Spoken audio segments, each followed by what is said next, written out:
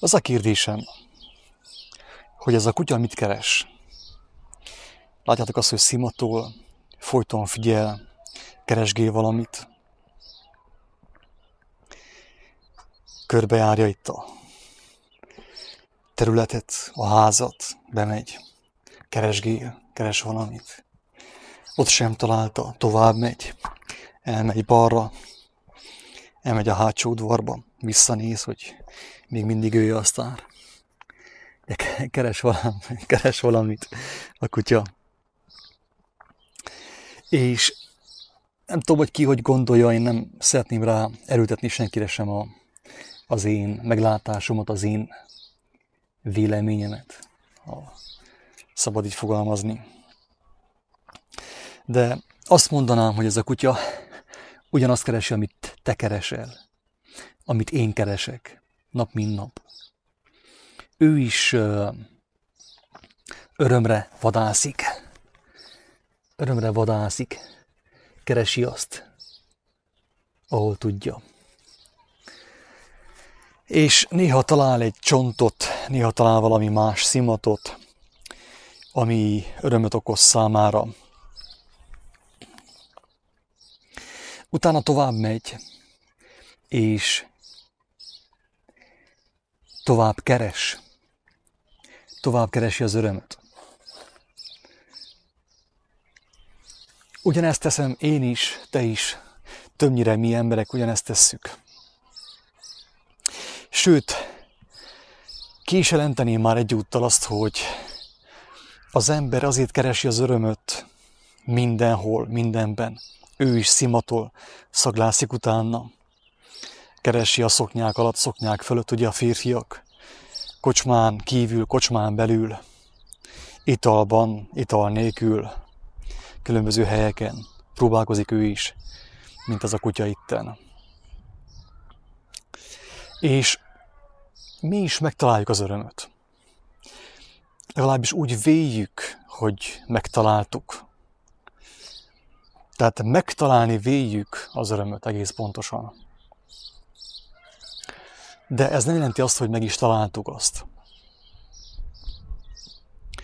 Én is már eddig életemben sokszor véltem úgy, hogy megtaláltam az örömömet. Végül pedig kiderült az, hogy én csak úgy véltem, hogy megtaláltam. Nem találtam meg valójában, mert tovább kellett keresnem. Találtam valamit, de tovább álltam, tovább keresgéltem. Mert nem találtam olyan örömöt, olyan örömforrást, ami úgymond kimeríthetetlen lett volna számomra, amiből folyamatosan táplálkozhattam volna az életem végéig, akár ugye a végtelenségig. Mert, mint olvassuk, és én ebben hiszek, az élet, az ember élete is örökre teremtetett. Az élet ajándéka, egy olyan ajándék, amit nem szándékozott visszavenni a teremtő, intelligencia, a mindenható, ahogy mi fogalmazzuk, az Úristen.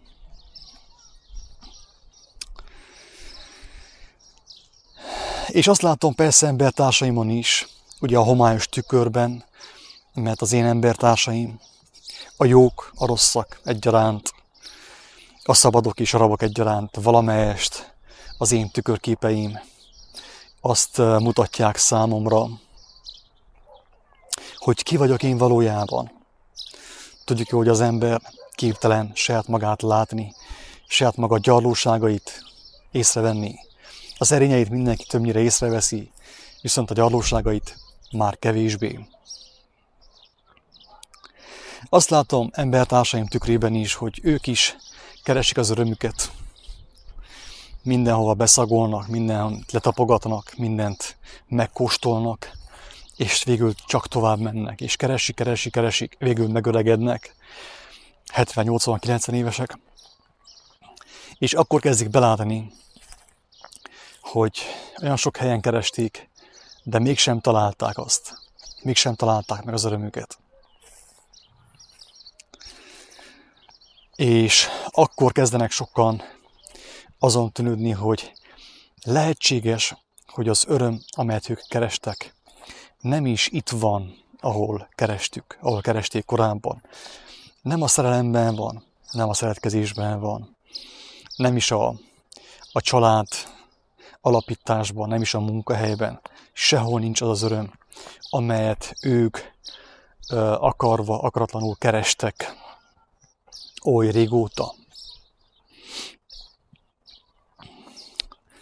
És egyesek Isten segedelmével eljutnak arra felfedezésre, hogy az az öröm, amit ők kerestek, az nem testi, nem földi, nem fizikai, hanem, ahogy mondjuk vallásos terminussal, égi, mennyei.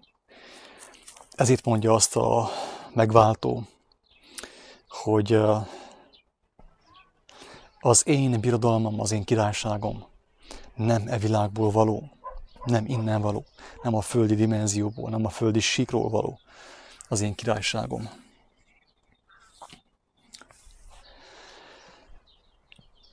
Az, hogy a minden élőlény, az ember is örömre teremtetett, tagadhatatlan. Nem tudjuk ezt tagadni, vagyis lehet tagadni, sőt, tagadhatjuk egész nyugodtan, viszont fennáll annak a veszélye, annak a lehetősége, hogy belemenjünk az önállításba, az, hogy becsapjuk saját magunkat. És elhitetjük magunkkal azt, hogy valójában nem is örömre voltunk mi teremtve.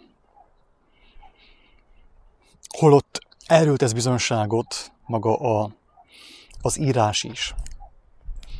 Megmondom őszintén, ezt eddig sem tagadtam, hogy nekem is a Biblia több ízben megütközést okozott. És az igazat megvalva talán még most sem vagyok teljesen kibékülve a nyelvezetével.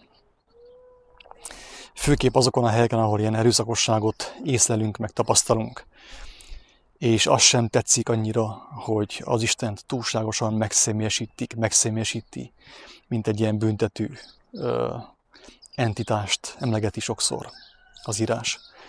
De viszont már a könyv legelején nyilvánvalóvá van téve az, hogy az Úristen az embert a saját hasonlatosságára teremtette, egyik ez, az életet örömében teremtette, a saját kedvtelésére teremtette. Tehát örömből született az élet. Mint ahogy sok esetben még a gyermek is ugye örömből születik, amikor a férfi és a nő szeretkeznek egymással. Tehát teljesen nyilvánvaló, hogy a teremtő az életet örömében teremtette, így fogalmazza az írás. És az is nyilvánvaló, szintén az írásból, az első oldalakon már megtudhatjuk, hogy Ádám és Éva örömre lettek teremtve, arra, hogy élvezzék az életet. Erre volt elrendelve az élet. Ezért teremtetett az élet, hogy a teremtett ember, a gyermek élvezze azt, örömét lelje benne. Tehát amit mondok, ezt nem én találtam, ezt csak úgy zárójelben mondom. Persze van, aki rájön erre a Biblia nélkül is, én is, tehát úgy igazából zsigerből is rájött az ember arra, hogy az életnek a lényege az öröm lenne. Az öröm.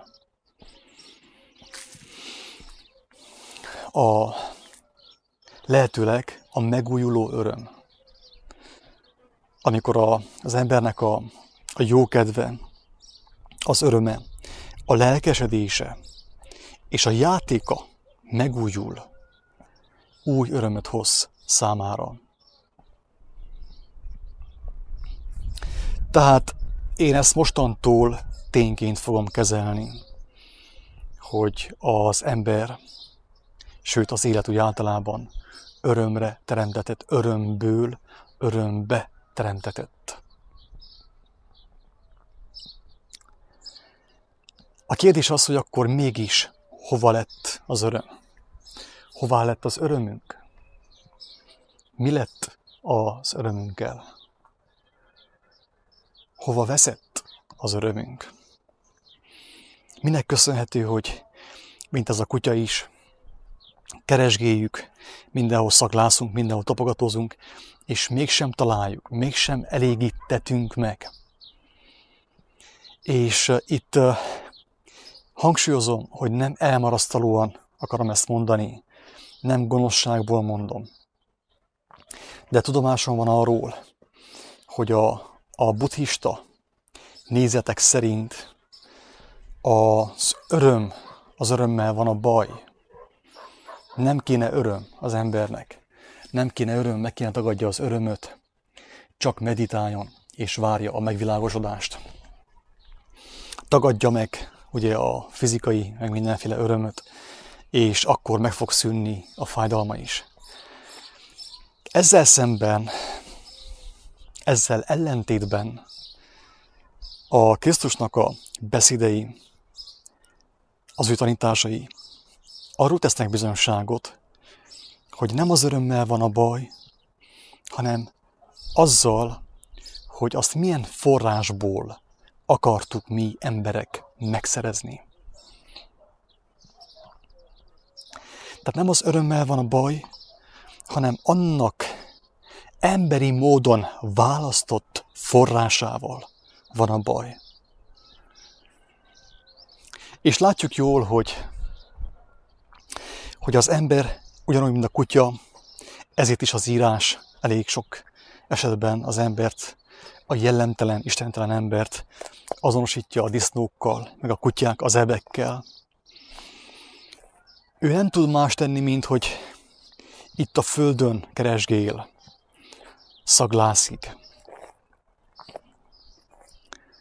keresi az örömét.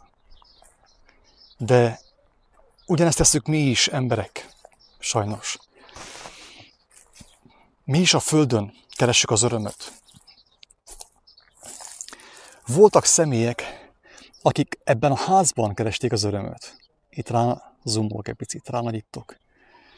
Amikor ezt a házat valaki elképzelte, neki fogott felépíteni, nagy valószínűséggel ő örömét lelte benne, a ház megtervezésében, majd a felépítésében. De amikor a ház omladozni kezdett, akkor az öröme vele együtt lankadt. Amikor látta a repedéseket, hogy az idő foga kikezdte az ő munkáját, hogy ő az élete erejét és idejét beletette abba a házba, ami már első perctől összeomlásra volt ítélve, lehangoló volt számára. Mindenki számára lehangoló látni azt, hogy az ő munkája hiába való. Beletettem az erőmet, az energiát, ugye, meg az időt, és ime összeomlik az én művem, az én alkotásom, és ez lehangoló legtöbb ember számára. És talán ezen a ponton bizonyos teóriák képviselői, vallások képviselői ezen a ponton tagadták meg az örömöt. És úgy gondolták talán, hogy jogosan tagadták meg az örömöt.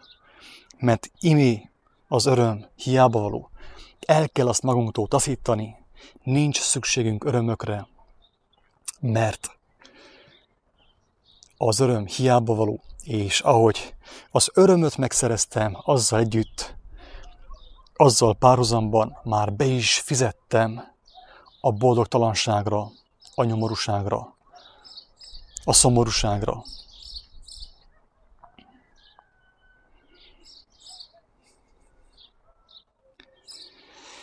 És ennek okáért, mint mondtam, nagyon sokan bizonyos keleti, meg nyugati teóriákat, vallási irányzatokat követve megpróbálják az örömöt eltaszítani maguktól, megpróbálják az örömöt rossz dolognak ítélni, és elvetni azt. Megpróbálják elvetni azt. Azt mondván, hogy nincs értelme az örömnek, meg kell tagadni azt, mert előbb vagy utóbb úgyis fájdalmat szül. És ez igaz is, drága barátaim. Viszont van egy gond ezzel, kijelentéssel, és pedig az, hogy ez nem teljesen igaz, hanem csak részlegesen igaz. És tudjuk jól, hogy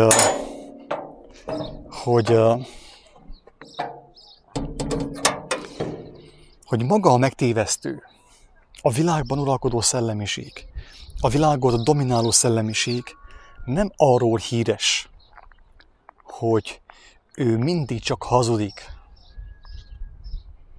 és nem mond igazat. Igenis, a világot uraló szellemiség, a világ ura, úgymond, sokszor nagyon sok igazságot mond.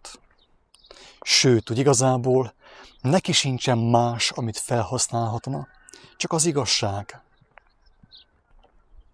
De viszont itt van ugye a másik példa, az örömre, az öröm forrására, az a másik ház, amelyik össze van omolva itten. Viszont az a gond vele, hogy ő megfogja az igazságot, megragadja azt,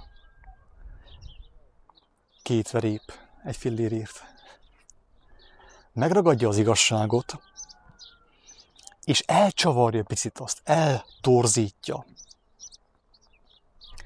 Tehát ő is az igazságból gazdálkodik, mert nincsen neki sajátja. Én is, ha hazudok, az igazságot használom fel a hazugságaimra.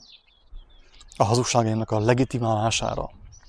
Az igazságot fogom elfordítani valamelyest, eltorzítani. És az lesz a hazugság, gyakorlatilag.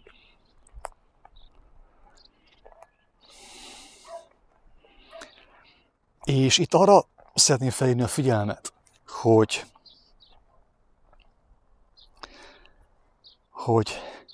az öröm fájdalmat okoz. Ugye ezt mondja, most az én megítélésem szerint mondjam azt, meg a Krisztus megítélése szerint a megtévesztő azt mondja, hogy az öröm, ugye fájdalom.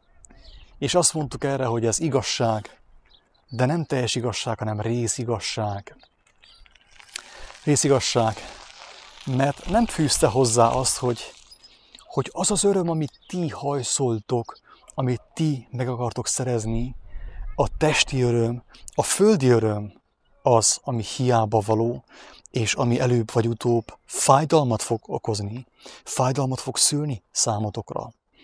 Nem teszi ezt hozzá, hanem általánosságban kijelenti azt, hogy az öröm hiába való, mert az örömből ugye fájdalom születik, az öröm együtt jár a fájdalommal. Viszont elhallgatta azt a fontos igazságot, hogy attól függetlenül, hogy a legtöbb fizikai öröm, a legtöbb földi öröm fájdalmat okoz, elképzelhető, hogy van olyan öröm is, ami nem okoz fájdalmat,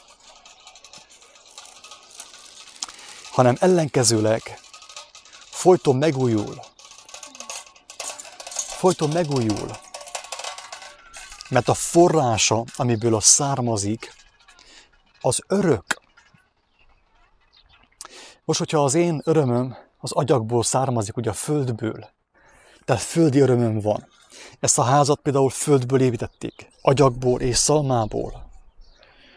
Akkor az én örömömmel nem így történik, itt látszik a házon már ezen is, de Amazon egyértelműen látszik, hogy az én örömöm menjen vissza a földbe, megy bele a földbe, az örömöm. Én döntöttem úgy, hogy a földi, itt van látszik a föld a ház oldalán, látszik, hogy ez a ház agyagból, földből van készítve, szalmával, össze van gyúrva. Hogyha az én örömöm földi, akkor megy vissza a földbe, mint ez a ház is, megy vissza a földbe. Mennyire látszik itt a videón? Remélem, ott van, ne figyelj meg, látszik ott a háznak a vége, le van omolva. Le van omolva és megy vissza a földbe. Elől épnek tűnik, egy szép gyümölcsfa előtte, de hátul már látszik, hogy menjen vissza a földbe.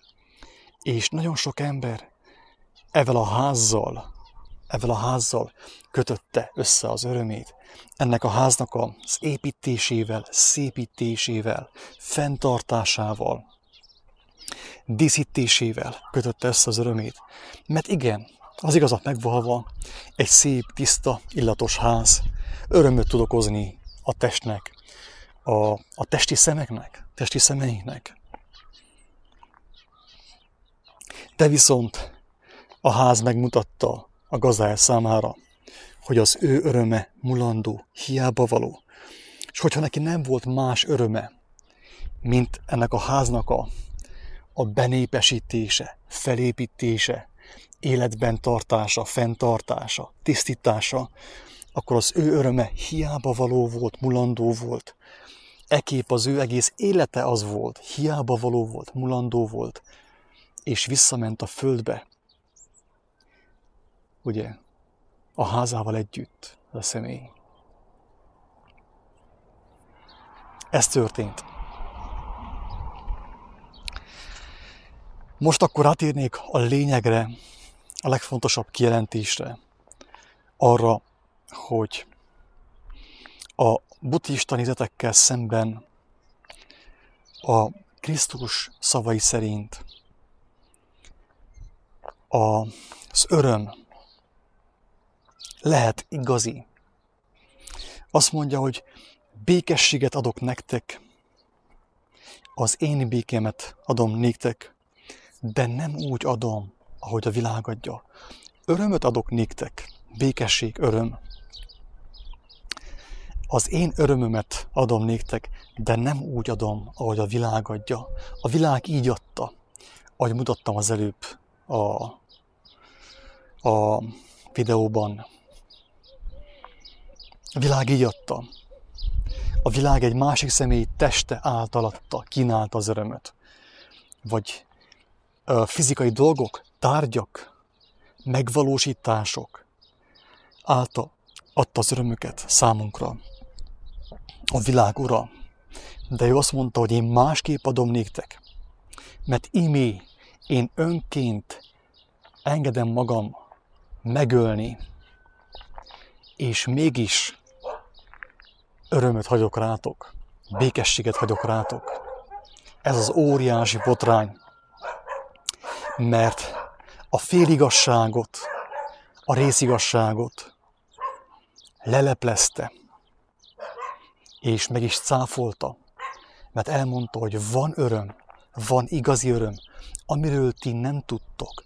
Van nékem eledelem, amiről ti nem tudtok. Az én eledelem az, hogy cselekedjem annak akaratát, aki engem elküldött. Van nékem olyan táplálékom, amiről ti nem tudtok. Az én táplálékom az én örömöm az, hogy annak az akaratát cselekszem, aki engem elküldött. Elmondta, hogy neki olyan öröme van, olyan eredele, olyan tápláléka van, amiről mi nem tudunk, mi nem tudtunk, de ő megmutatta nékünk. Megmutatta nékünk az ő életével, az ő beszédeivel, a csodákkal, amiket véghez vitt. A természetével, a lelkületével megmutatta, hogy melyik az öröm, amelyikből ő táplálkozik, és amelyiknek a forrása kiapadhatatlan, kifogyhatatlan, nem szűnik meg soha. Drága bajtársak, aki ezt a videót hallgatja, teljesen egyértelmű bajtárs, tehát nem is kérdés. Ezzel nem gonyolódni szeretnék, vagy valakit megsérteni, megalázni, hanem egyszerűen elmondom, hogy ő bajtárs. Én bajban vagyok, te, aki ezt hallgat, te is bajban vagy. és annyi az előnyöt másokkal szemben, hogy te legalább már tudsz róla, tudsz arról, hogy bajban vagy. Aki tud arról, hogy bajban van, annak legalább van lehetősége kikerülni, kiszállni a bajból, drága embertársak. Aki tudja, hogy bajban van, annak legalább van lehetősége kiszállni a bajból valahogy, valamiképp. Aki nem tud róla, hogy bajban van, annak nincs lehetősége kiszállni a bajból. Itt van a ház, a másik ház. Romhalmaz. Tehát az, hogy bajtárs, ha valakinek azt mondom, hogy bajtárs, azt vegye örömmel, fogadja örömmel, mert aki az én bajtársam, az már jó úton van. Aki látja, meglátta Isten kegyelméből, hogy bajban van, mert túlságosan összekötötte az ő örömeit ezzel a világgal, ezzel, ami itten van, amit a lábam előtt hever és megy vissza a földben. Az ember az bajban van, kivétel nélkül. De aki ezt meglátta, az már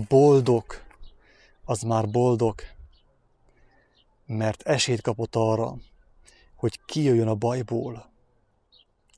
Drága barátaim! Két fajta öröm van. Az egyik öröm, ahogy mondják a buddhisták is, hiába való, nincs értelme arra pályázni, túlságosan nagy figyelmet fordítani arra. És ebben a buddhizmus tanai is egyetértésben vannak a Krisztus kijelentéseivel. Viszont a buddhizmus, mint tudjuk, többnyire én, legalábbis ahogy én értettem mostanig, persze neki is van több irányzata, az elmúlásról beszél.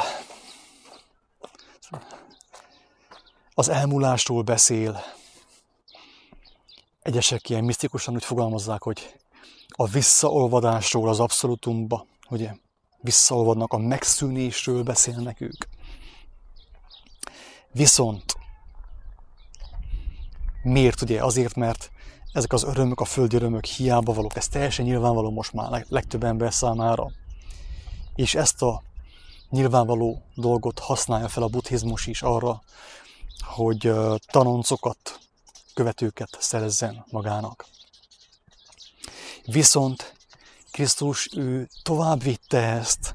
Ő nem csak arra mutat rá, hogy ez az öröm, ez az élet, ez a földi lét hiába való, és fájdalmakat okoz, hanem ő felhívja figyelmünket arra, hogy van tovább is. Ő kijelenti a botrányt, azt, hogy a lélek halhatatlan, a lelket nem lehet megölni. A lélek nem tud meghalni, ha már megteremtetett. Elmondja rossz hírt, miszerint az a lélek, amely nem nyert teljes szabadulást, és nem ismerte meg az igazságot, odaát is pokolban lesz, gonoszságban lesz, odaát is fájdalmakat fog tapasztalni, fájdalomban fog élni. Ezt nevezi pokolnak. Viszont az a lélek, amelyik megszabadult, amelyik megismerte az igazságot, bemerítkezett,